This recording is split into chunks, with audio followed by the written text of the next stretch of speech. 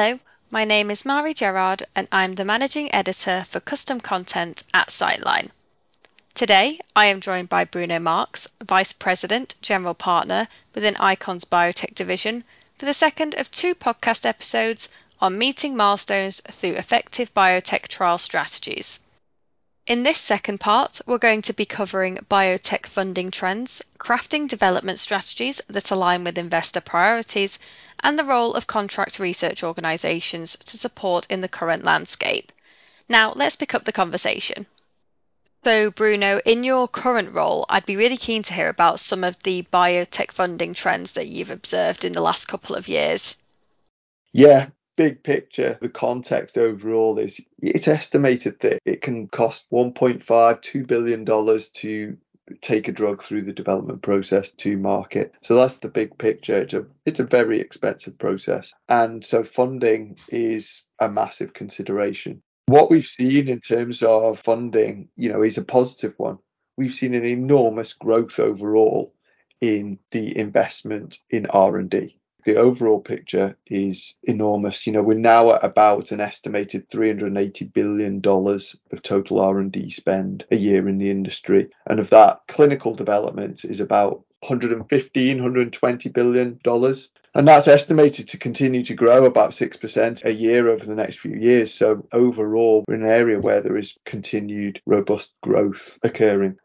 One of the significant trends is where that growth is happening, and it's particularly happening in the biotech sector. And what I mean there is biological molecules, be it monoclonal antibodies, proteins, vaccines, cell therapies. And we've seen the growth in that sector over the last 20 years go from 4 or 5 billion to about 50 billion over the last 20 years. And that's about 3 times the growth rate of the overall industry. So we're seeing a general trend towards more research and development happening in biotechs and with biotech products. So that's quite an important concept, because what's happening is that although big pharma are still massive and actually they still provide the biggest pot of the investment dollars to R&D, a lot of their products are coming from smaller and mid-sized biotech through licensing, through acquisition, and that's where a lot of the new pipeline has been coming from, and it's where a lot of the new drug approvals increasingly are coming from.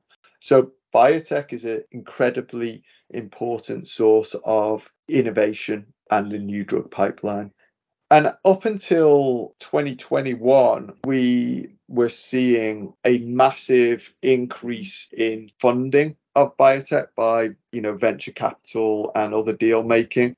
In fact, we got a massive spike in 2021 where almost $40 billion was invested in private equity and other deal making into biotech. That actually significantly dropped in 2022, and this is probably what many of the audience will have heard about, is there's been a lot of concern about biotech funding significantly dropping over the last year. That said, it still in 2022 was almost $30 billion, which other than 2021 eclipses any of the previous years. So I think it's important to recognize that 2021 was a really significant peak and we've dropped down from that. But actually the investment dollars is still a really big number in the historical context and is still higher than what it was before 2021. That said, I think there has been a general pulling in of the funding situation in terms of what VCs and other investment are looking for. The dollars are flowing a bit less freely. The investment dollars are definitely there, and we know that there are new funds being opened, but they are much more discriminatory about the investments that they're making. They're not going to fund a hope and a prayer. The way it's impacted us is that there's a much greater expectation of really clear development plans, really clear value creation, value inflection points in the strategies that biotech are presenting to their potential funders. So good science and really good planning is still getting funded, but there is a higher bar in that respect. Great. And with regards to those partnerships for funding, what are VCs and other investors looking for from their biotech partners and subsequently their clinical trials as well?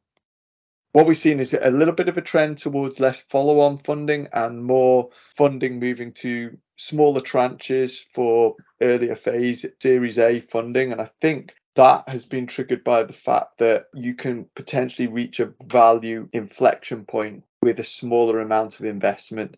The value inflection point that many of these funds are now looking at is that establishing a clinical proof of concept. So they're often looking for companies that have taken their asset through the preclinical stages, shown that it seems to work, preclinical animal models, for example, done the toxicology and are ready to go into a phase 1 clinical trial, or have even done the phase 1 clinical trials to show that it's safe in humans. And then the big first value inflection point is then showing that it has efficacy, so clinical proof of concept, so running that first phase 2 efficacy study.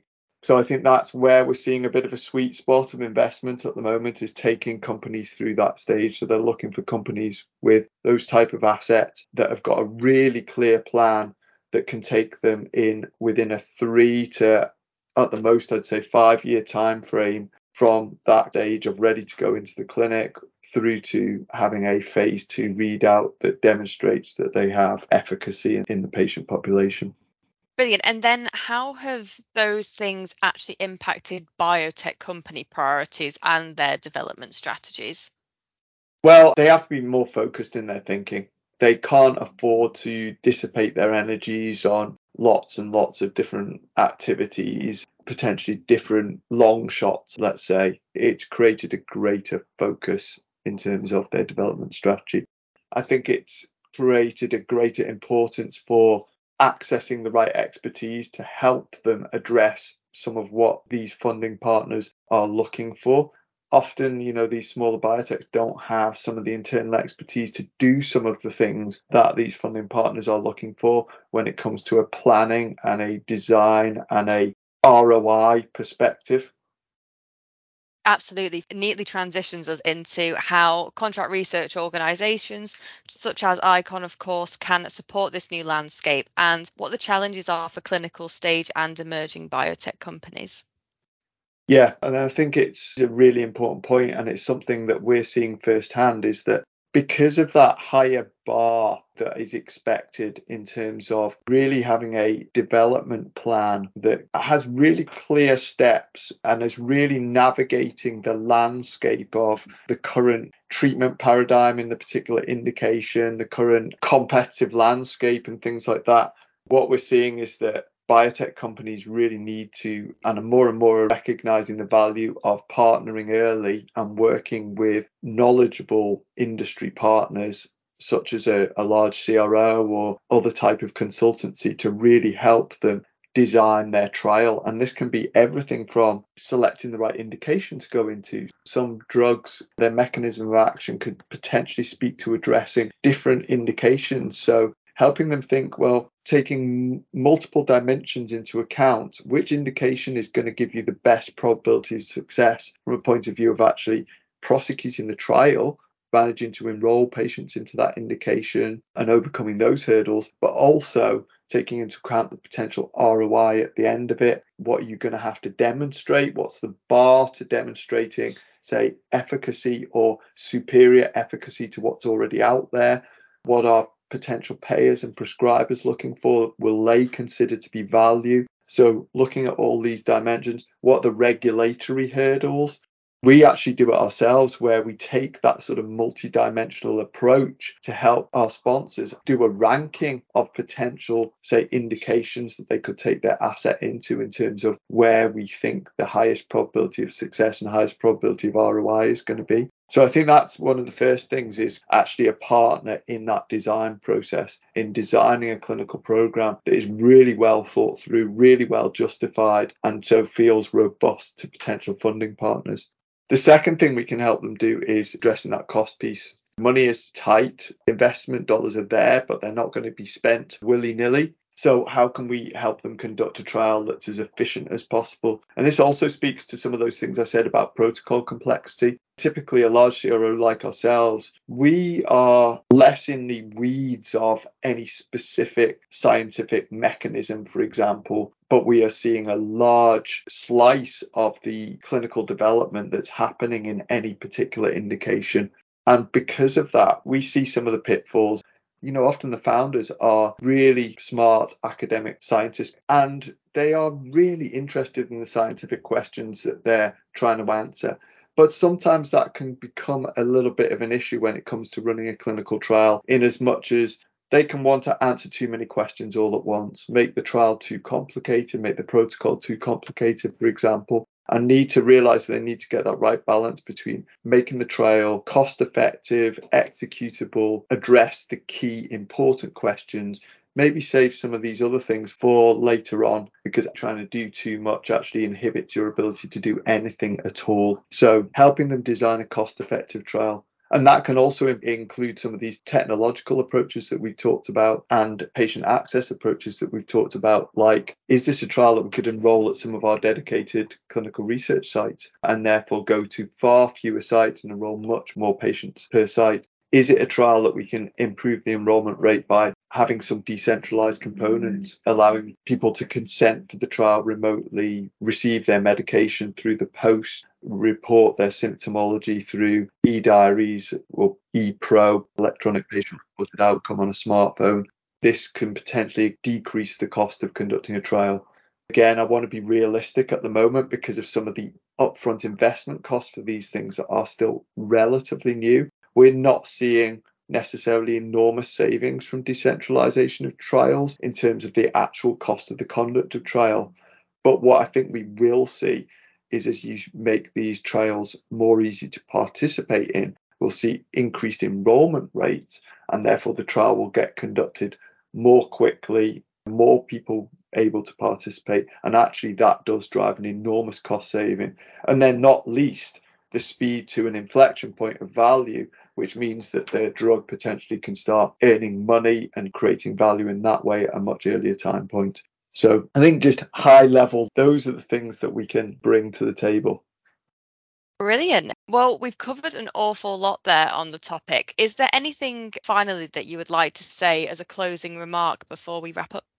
Firstly, thank you again. It's been great talking to you this morning. It's an enormous topic and we've only scraped the surface on a number of different areas. I, of course, would be happy to follow up on further questions, and on behalf of ICON, we're extremely happy to engage in some of these activities that I've touched on in that last answer. I sit within a part of the ICON organisation that is dedicated to working with small and mid-sized biotech companies. And certainly one of the things that we've recognised is two of the components we've discussed today. One, the importance of funding and thinking through the lens of what are potential funding partners, VC organisations, looking for when they want to invest in a biotech, and thinking through that lens. And very closely coupled to that is therefore wanting to offer ourselves as early engagement partners with biotech to bring some of those things that we've discussed, that expertise. We've got a whole consultancy team staffed with people who have sat in really high positions within large biotech and pharma, heads of R&D, strategy and things like that.